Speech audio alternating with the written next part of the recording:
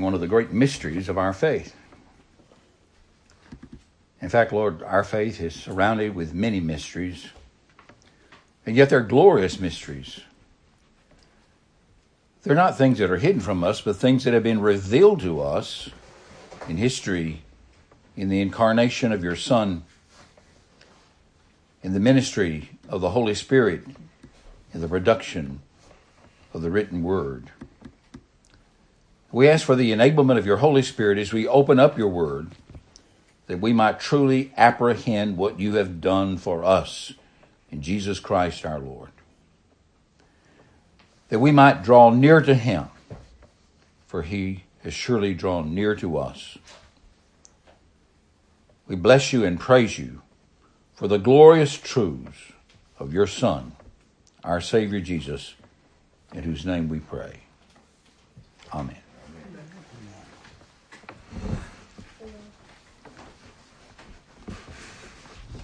Both the beginning and the end, both the entrance and the departure of Jesus into this world are supernatural. The Christian faith is grounded in the supernatural. We cannot explain these things by human knowledge alone, for they're beyond just the common comprehension. That does not mean we can understand what's being said. We can. But it's a mystery how Christ came into the world and how he departed from the world are supernatural actions of God. So both Jesus' entrance and Jesus' departure from this earth are supernatural. First, as to his entrance into the world. Jesus was born of the Virgin Mary following the normal period of gestation. 9 months, approximately, he was in the womb. But here's the great mystery. He existed before he was born.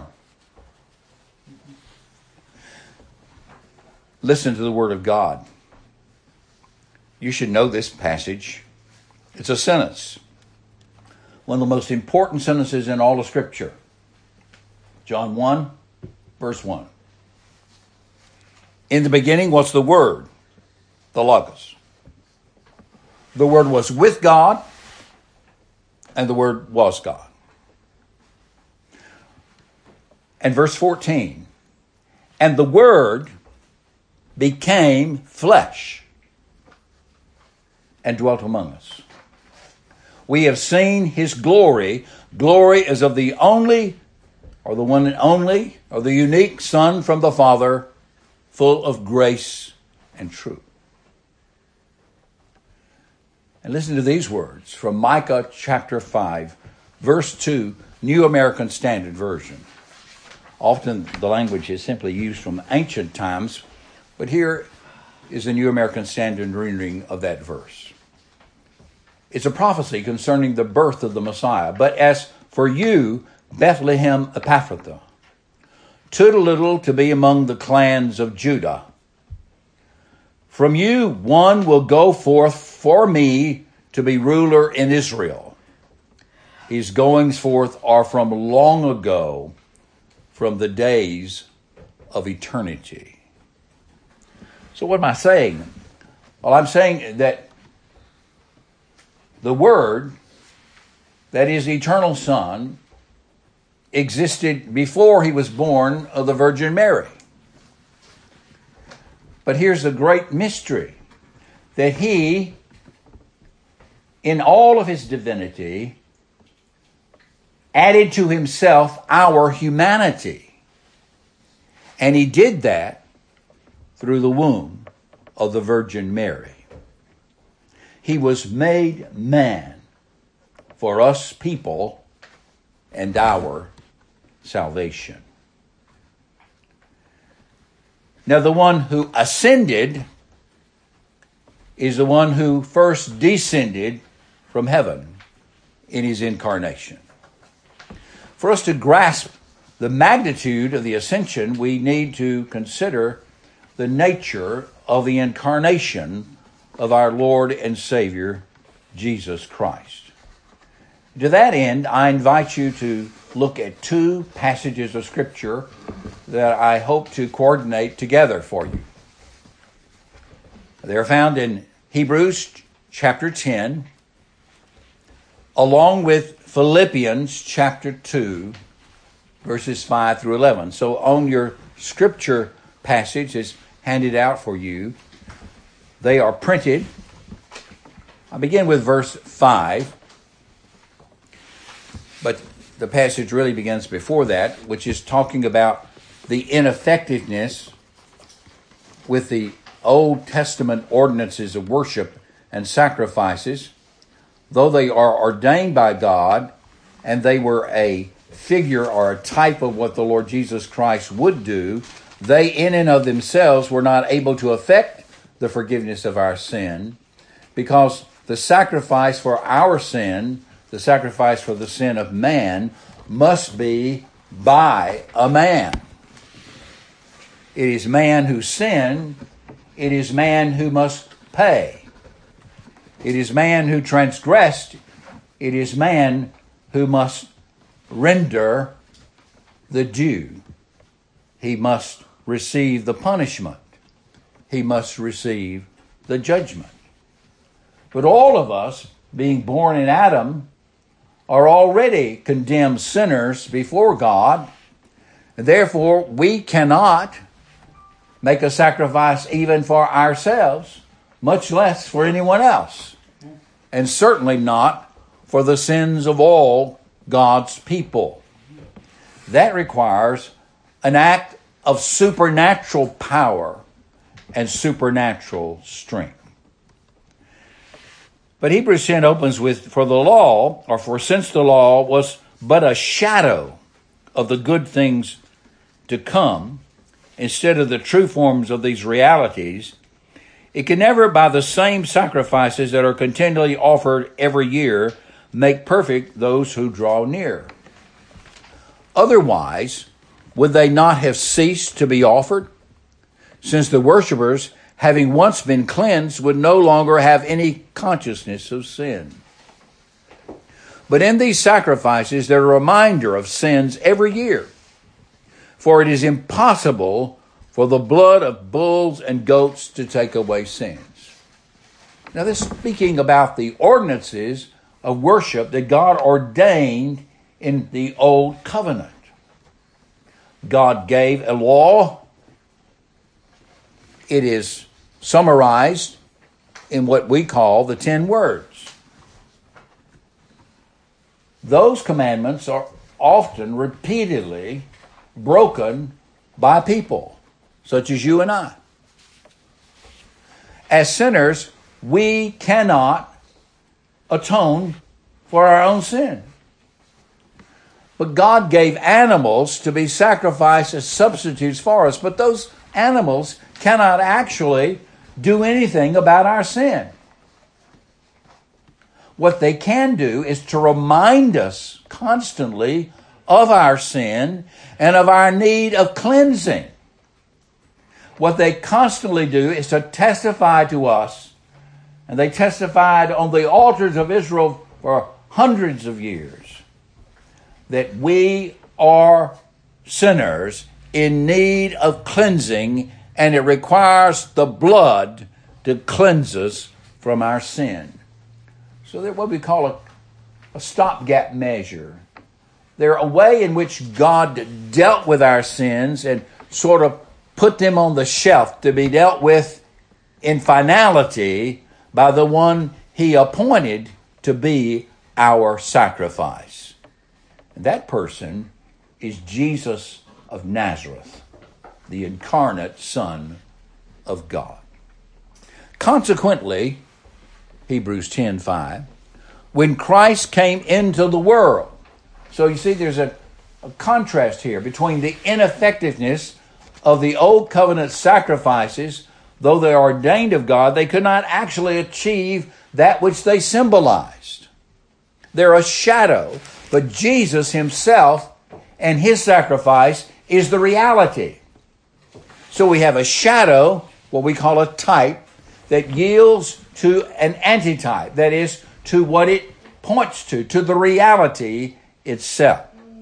Consequently, when Christ came into the world, he said, and now there's a quotation from, I believe it is Psalm 40. Sacrifices and offerings you have not desired, but a body have you prepared for me. In burnt offerings and sin offerings you've taken no pleasure. Then I said, behold, I have come to do your will, O God, as it is written of me in the scroll of the book. So what does that verse say? Jesus himself, in his pre-incarnate state, is speaking these words as he is made man. As he comes in, the word is planted in the womb of the Virgin Mary supernaturally by the Holy Spirit. And there, using the very structure of Mary's body, a human body is made in which Christ himself is united. He adds to himself humanity while retaining his full deity. He says, sacrifices and offerings you've not desired, but a body you prepared for me. God prepared the body for him. In burnt offerings and sin offerings you have taken no pleasure. Then I said, behold, I've come to do your will, O God. In other words, I have come to be the sacrifice, to be the sin offering, as it is written of me in the scroll of the book. Now we could think of Isaiah 52 and 53 in that regard, or other passages of Scripture. So, the first point is that Jesus' entry into the world is supernatural. He is sent by the Father with a body conceived in Mary by the operation of the Holy Spirit. Hear the words of Paul in Philippians 2. Christ Jesus, who, though he was in the form of God, the morphe of God, did not count equality with God a thing to be grasped, to be held on to. But he emptied himself by taking the form of a servant, being born in the likeness of men. Now that text does not say he ceased to be God. What it says is he took to himself the role of being the servant of Yahweh. And as the servant of Yahweh, he will fulfill all of God's law, including the law of the judgment against sin, shadowed by all of those sacrifices in the Old Covenant. So Christ's entry into the world is supernatural, and he is sent by the Father to accomplish this mission. Now that's what Jesus is talking about in the passage that we read from John chapter 7. Notice what it says in John chapter 7. In verse 28, Jesus is speaking. He says, I have not come of my own accord. He who sent me is true, and him you do not know. He's speaking to the Jews, especially the authorities that do not recognize him. I know him. Jesus is saying, I know the Father, for I come from him, and he sent me. So Jesus was sent. Now, they want to arrest him. Why? Because of all these claims he's making. Yet many people believed on him. And they said, well, when the Messiah appears, will he do more signs than this man's done? He has all the signs of the Messiah.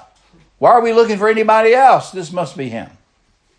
The Pharisees heard the crowds muttering these things, and they sent officers to arrest Jesus. But they couldn't do it. As we read the rest of the story, what happens is that the guards who came to arrest him were so awed by the words of Jesus that they went away empty-handed. But Jesus says to them, I will be with you a little longer, and then I'm going to him who sent me. So what is he doing? He's prophesying. He's prophesying that he's here for a little while on a mission. But then he will return to the one who sent him. We could add these words, at that time you will seek me and you will not find me. I was thinking the other day about the day of resurrection. When Jesus was raised from the dead,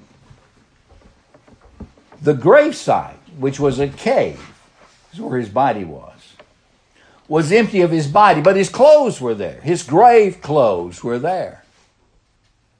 The text says that. So they're like it's like a cocoon. The clothes are there. And separately, the head that had been around him, the wrapping around his head, had been neatly folded and placed on a shelf. These are supernatural signs, but there was no body in the tomb. There was no body, no flesh inside the grave clothes that were there. He was gone. And what did the authorities do that day? Well, they sent the guards to look for him, to search for him, to try to find out where the disciples had moved him to. Now, do you notice this is ridiculous on the surface? Here is, the clothes are there, but the body's gone, and the clothes are not all torn up or anything. They're there, but no body. They send the authorities looking for him throughout the city. Where did they stash him? They looked for him. They sought him, but they could not find him. But for the next 40 days, Jesus appeared repeatedly with his disciples, sometimes with the 12, sometimes with a few of them, sometimes with a larger group. At one time, Paul tells us in 1 Corinthians 15, for 500 at one time. All of these appearances of Jesus, there are 10 recorded, takes away that it would be some kind of hallucination. Different times of the day and night. And Jesus came, he spoke, he was felt, he ate, he taught, he was alive with them these 40 days coming and going. And this establishes indisputable proof of the reality of his resurrection from the dead. Now, this ministry was extremely important because Jesus reminded them and went over events in his life that they were witness to and explained the meaning of them. This is where we get our New Testament. Matthew, Mark, Luke, and John record eyewitness testimony, either because they themselves were the eyewitness, notably Matthew, and Peter through Mark was an eyewitness, and John was an eyewitness. Luke, though not an eyewitness, interviewed the eyewitnesses, including Mary. And it's from these eyewitness sources that we have the gospel narratives. So Jesus establishes the proof of his resurrection and gives the meaning of his life, his death, his burial, his resurrection to them. So that when we read in the epistles, we understand what the significance of all of this is. Christ himself explains from the scriptures of what we call the Old Testament the things about himself, for they testify of him. So back to our first point. What is our first point? Is that Christ's entry into the world was a supernatural mystery, but a reality. The Word became flesh and He who was in the form of God did not count equality with God a thing to be held onto, but he emptied himself by taking the form of a servant, notably the role of the servant of Yahweh, being born in the likeness of men. Being born in the form, the same word is used, the form of God, the form of man. Deity plus humanity equals Jesus of Nazareth. Second, when Christ came, he came on a mission from the Father, and that mission was to be the sacrifice for the sins of his people. His mission was to do his Father's will. What was the Father's will? Well, first will was that he would obey all of God's will, all of God's commands, all the things the Father asked of him to do. Remember when he came to John the Baptist and asked to be baptized? He wanted to be immersed. And John said, no, this is totally inappropriate. Because he's the forerunner. Why is he baptizing the one who's he's prophesying was coming after him? But Jesus said to him, what? We must do the will of the Father. Why? Because God had ordained baptism of John as a forerunner, and therefore Jesus must be in obedience to all that God commanded. Now, he was identifying with us, true, but he was also simply obeying the will that God had given to John the Baptist in instituting baptism for those who were preparing to meet the Messiah. The Father's mission was for him to do the will of offering the real, effectual sacrifice for sins. And he would do so in his perfect, sinless humanity. This is the why of the incarnation. If we are to be forgiven, and if we are to be the sons and daughters of God, if we are to be the children of God, our sins must be atoned for. They must have justice enacted upon them. And justice is the wrath of God. It is the punishment of hell. Jesus comes to make the offering of his body, his perfect, sinless humanity, on the cross for the sins of his people. And his offering accomplishes what all the Old Testament ordinances simply testified to. You see, we have been sanctified through the offering of the body of Jesus once for all. That's what he says, Hebrews chapter 10. When he said, you have neither desired nor taken pleasure in sacrifices and offerings and burnt offerings and sin offerings, these are offered according to the law. Then he added, behold, I've come to do your will. He does away with the first. That's the first ordinances of worship and sacrifices in order to establish the second. And by that will, the will of God, we have been sanctified through the offering of the body of Jesus the Messiah once for all. And so Philippians 2 testifies in verse 8, and being found in human form, he humbled himself. How? By becoming obedient to the point of death, even death on a cross. Now the author of Hebrews, which is probably an associate of Paul, perhaps Apollos. I'm going beyond Scripture there. Every priest stands daily at his service, writes, offering repeatedly the same sacrifices which can never take away sin. We're talking about what was ordained under the Old Covenant. Every day sacrifices were made, 365 days a year. And on some days there were so many sacrifices made. So many animals died. Thousands and thousands of animals were put to death for the sins of people. Well, they didn't sin. We did. And our sin affects them, and that's why they're all messed up sometimes. But These were all offered according to the law. But Christ comes to actually bring about the reality that they pointed to. Those sacrifices and offerings were made continually because they could never actually take away the sin. They couldn't do it. They simply testified to this fact. But when Christ had offered for all time a single sacrifice for sins, he sat at the right hand of God. Now there we have the reason for the ascension. Now there are a number of reasons for the ascension. But here's certainly one. Christ has completed his work.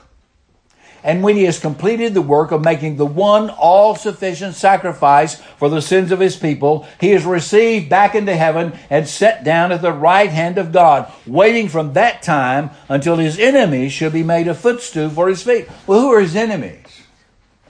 Well, the devil, Satan, and his demons, and all unbelievers. Until we came to faith in Christ, we were his enemies. You see, Christ died for us even when we were sinners. And Christ died for us even when we were his enemies. And we experienced that in portions of our life until we came to faith in him. Our first point was the entry of Jesus into the world was that he is supernaturally sent by the Father.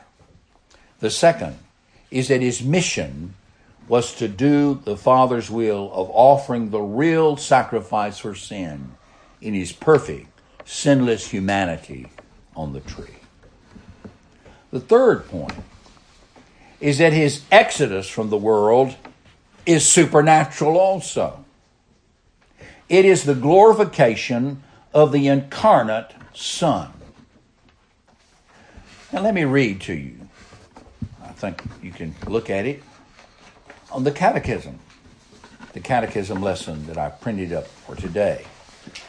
These are from the Westminster Shorter Catechism, from the Heidelberg Catechism. Both of these have Baptist adaptations. And one I'm not sure where I got it from. I may have wrote it myself. But here, let me read it to you. How was Christ exalted in his ascension? And 46. What do we confess when we say, or when you say, we ascended into heaven? Let's read that. What do you confess when you say he ascended into heaven? Read with me. That Christ, before the eyes of his disciples, was taken up from the earth into heaven, and that he is there for our benefit until he comes again to judge the living and the dead. If I look at the one above it, how was Christ exalted in his ascension? And I'll read it. Christ was exalted in his ascension in that having often appeared to and conversed with his apostles after his resurrection, speaking to them of the things pertaining to the kingdom of God and giving them commission to preach the gospel to all nations, he visibly went up into the highest heavens 40 days after his resurrection. In our nature, as our head, triumphing over his enemies. He went there to receive gifts for men, to raise up our affections to heaven, and to prepare a place for us where he himself is and will continue until his second coming at the end of the world, or at the end of the age. So this is what happened. On that day, Jesus, in his humanity, ascended into heaven. Now, this was a new experience for Jesus, the Son of God. He was born in our nature, our humanity, as mortal, sinless and perfect, yet fully human and fully mortal. That means he was subject to death. He could die. That's necessary in order for him to make the sacrifice for sin. So he was born in our mortal humanity, though sinless. But after making the sacrifice for our sins, he is raised in immortal humanity. He is raised in incorruptible humanity. That means humanity that can never be subject to temptation or sin, that can never be sick, and that can never die. He was raised incorruptible and immortal. So the humanity of Christ coming out of the tomb is a glorified humanity, but a physical humanity, flesh and bone. And Jesus demonstrated that in the days of his post-resurrection appearances. He said, touch me, handle me, listen to me, look at me, let me eat something with you. That's quite physical. It's that body, the body of his incarnation, now glorified, that he is raised up to heaven in. It happened this way. The text tells us. Jesus appeared in Galilee, then he came back to Jerusalem. The reason they came back is because it was the Feast of Pentecost. When Jesus was crucified, it was the Feast of Passover and first fruits. But now, 50 days later, would be the Feast of Pentecost. So this is 10 days before the actual feast itself. And Jesus and his disciples are all gathered back in Jerusalem. And they talk to Jesus back and forth about the kingdom, about the prophecies and all of this nature. And when they ask some inquiring question, when's this going to happen? And are you going to do this or that to Israel? He said, it's none of your business. I'm paraphrasing. I say that's basically what he said. It's none of your business. That's the Father's business. We'll get to that when it's time. Right now, this is what you're to do. You are to be my witnesses, starting in Jerusalem, spreading out to Judea, going to Samaria, and going to the rest of the world, the known world. And when we read the book of Acts, that's what we find. They start Jerusalem, they go to Samaria, they're in Judea, and then they go to Asia Minor, and they even go to Rome. So that's what happens. They're witnesses. That's what happened during that period of time. But now one day, as Jesus is talking with them, he takes a particular pose. He raises his hands as the high priest, for he's truly our high priest. And raising his hands, he pronounced the benediction. I believe he simply said the Aaronic benediction. Yahweh bless you and keep you. Yahweh make his face to shine upon you and give you peace. But as he's speaking the benediction, his body begins to move upward and upward and upward until he is hidden in the cloud. It's the cloud of the presence of God. It's the Shekinah glory of God. Jesus ascends, and into the cloud he goes, and he returns into heaven. And when we think about heaven, we don't need to try to figure out how many miles is it? Is it the North Star or whatever? It's a new dimension. It's a different dimension. There are many different dimensions in reality. So heaven is in a different dimension than this dimension. But Christ can remain active in this dimension while being in that dimension by means of the Holy Spirit, whom he sent upon the church on the day of Pentecost. So this is what happened, the ascension. And Jesus is glorified. So that's the third aspect. The first aspect is he who descended is the one who ascended after making the sacrifice for the sins of his people. And in being ascended, he is now glorified.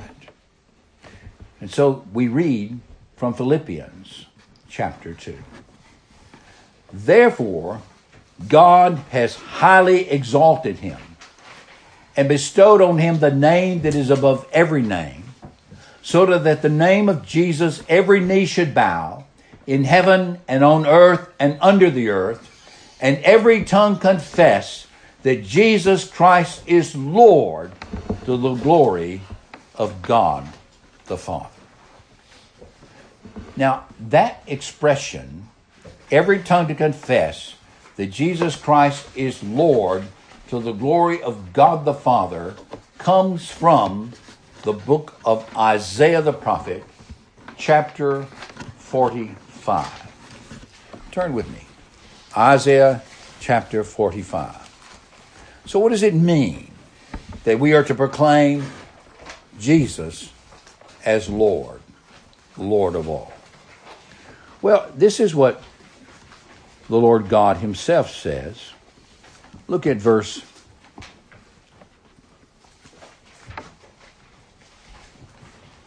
start at verse 18.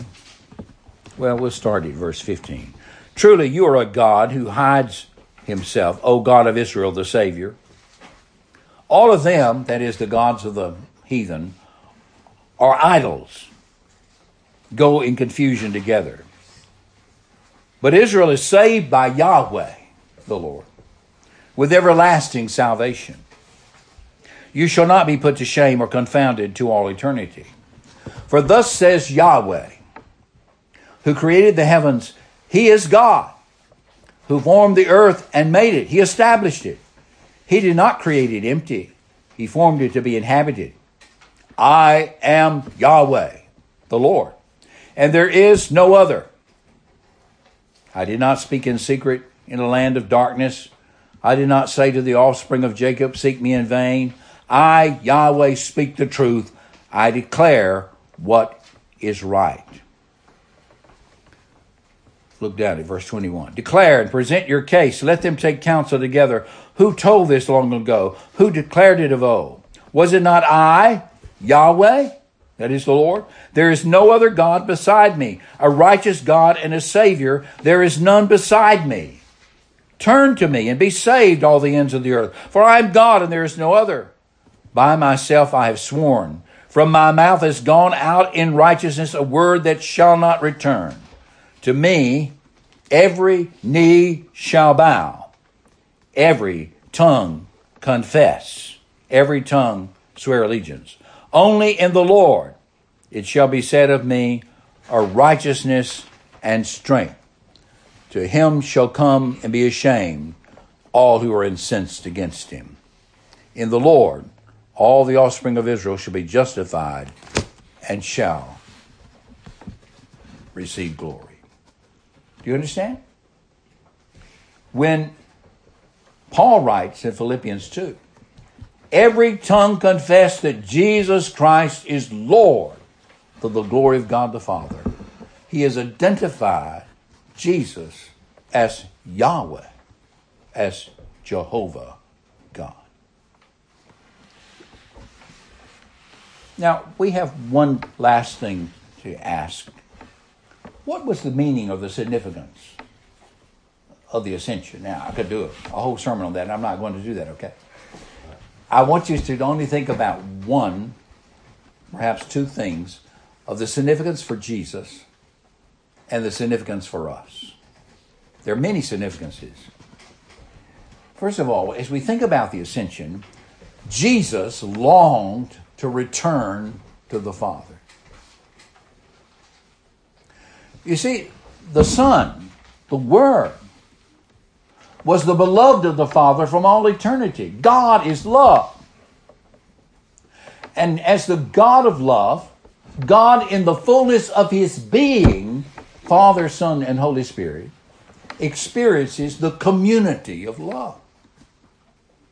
The Father loved and delighted in the Son from all eternity. Jesus gave up that glory in becoming incarnate. He didn't cease to be where he was, but he took to himself humanity. But he longed to be returned to the Father's embrace, to use human language. And so he prayed in his high priestly prayer just before he went to the cross. I glorified you. He's speaking to the Father. John 17. I glorified you on earth, having accomplished the work that you gave me to do.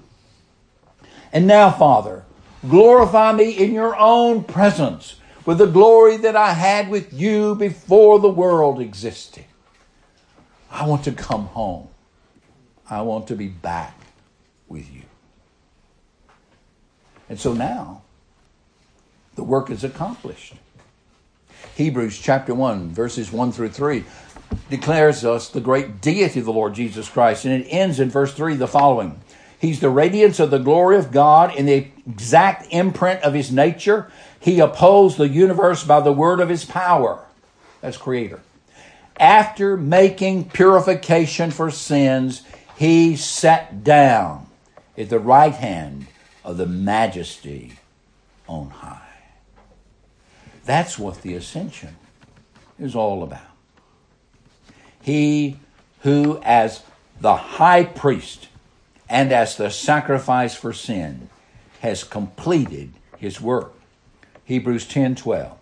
But when Christ had offered for all time a single sacrifice for sins, he sat down at the right hand of God, waiting from that time until his enemies should be made a footstool for his feet.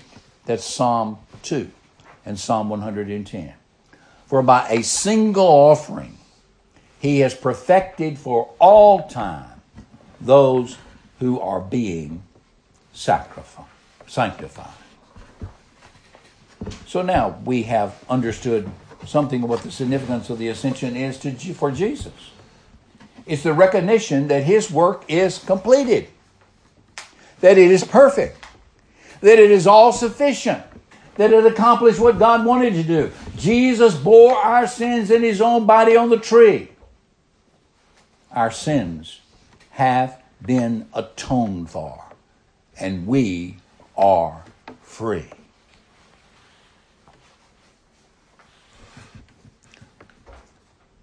But you say, I'm still struggling,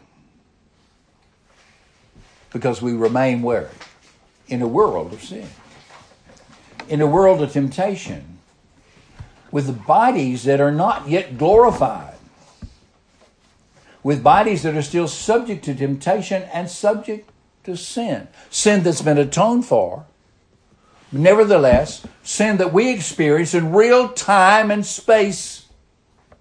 And sin which in our real time and space needs to have brought to us the reality and the assurance of the ongoing cleansing of our sin. And that's 1 John 1:7. The blood of Jesus Christ goes on cleansing us from sin. It never stops as long as it's needed, and it never loses its effectiveness. Here's the reality of the ascension of Christ for us. Hebrews chapter 10, verse 15. And the Holy Spirit also bears witness to us, for after saying, this is the covenant that I will make with them after those days, declares the Lord. I'll put my laws on their hearts and write them on their minds. And then he adds, I remember their sins and their lawless deeds no more. We're still here, right? We're still passing through. But God will not hold against us our sins and lawless deeds. Why? Because they've been atoned for. Where there is forgiveness of these, there's no longer any offering for sin. We do not continue to offer up offerings for sin because the one effectual, perfect sacrifice has been made. So the ascension testifies for Jesus that his work on earth is finished, that it is completed, that it is perfect. His ascension to us means that he has undertaken his ministry in heaven for us who are still here. He is our advocate on high. He is our great high priest. He is the one who ever lives to make intercession for the people of God. He is the one who applies to his people the benefits of his own redemption for us. So we have a perfect Savior in the Lord Jesus Christ himself. Let me share with you some words of a hymn. Jesus completed his mission. It's finished. The sacrifice is over and is wholly sufficient, securing eternal redemption. This is why our salvation is eternal, why it is secure, why it can never be lost. Jesus held enthroned in glory, therefore ever to abide. All the heavenly hosts adore thee, seated at thy Father's side. Therefore, sinners, you are pleading, there you do our place prepare, ever for us interceding, till in glory we appear. Here's the benefit for us of the ascension of Christ. It's the fact of the forgiveness of our sins, which is an ongoing reality based on his once-for-all sufficient sacrifice. Now this brings us a double assurance. Because of this reality, the ascension of Christ is the assurance of our own physical, human glorification in the end of time. Because Christ is raised and ascended into heaven in his humanity, we will be raised in bodies likened unto his. Our bodies will be raised incorruptible and immortal, glorified in the beauty of the Savior. We will bear the image of the man from heaven. You know who the most beautiful person in the entire universe is to God? It's his Son, Jesus. But you and I one day, because of his great work for us, will bear his image. We will be beautiful in the beauty of Jesus Christ. You've raised our human nature in the clouds to God's right hand. There we sit in heavenly places. There with you in glory stand. Jesus reigns, adored by angels. Man with God is on the throne. Mighty Lord, in your ascension, we by faith behold our own. What more can I say? And the people said, Amen. Father, you've allowed us to look into your word, and you've allowed us some comprehension, though we must admit our comprehension is partial. We can't really fathom all the depths of the mystery of your being, much less the mystery of the incarnation of your Son, and of the great mystery of not only his incarnation, his entrance into our world, but of his exodus out of this world in the glory of the ascension of our Savior. But Lord, this is not just a historical fact. This is a reality in our lives. A reality that you've raised us from the dead to participate in the life of the resurrected Christ. And you have caused us to be ascended into heaven with him. Therefore, we set our affection on things above where Christ is. For when he appears, Christ, who is our life, shall appear. And we shall appear with him in glory. For such blessings, we praise you, O God, in Jesus Christ our Lord. Amen. With a hymn, the lyrics are new, the tune is old. The lyrics are written by a brother in Canada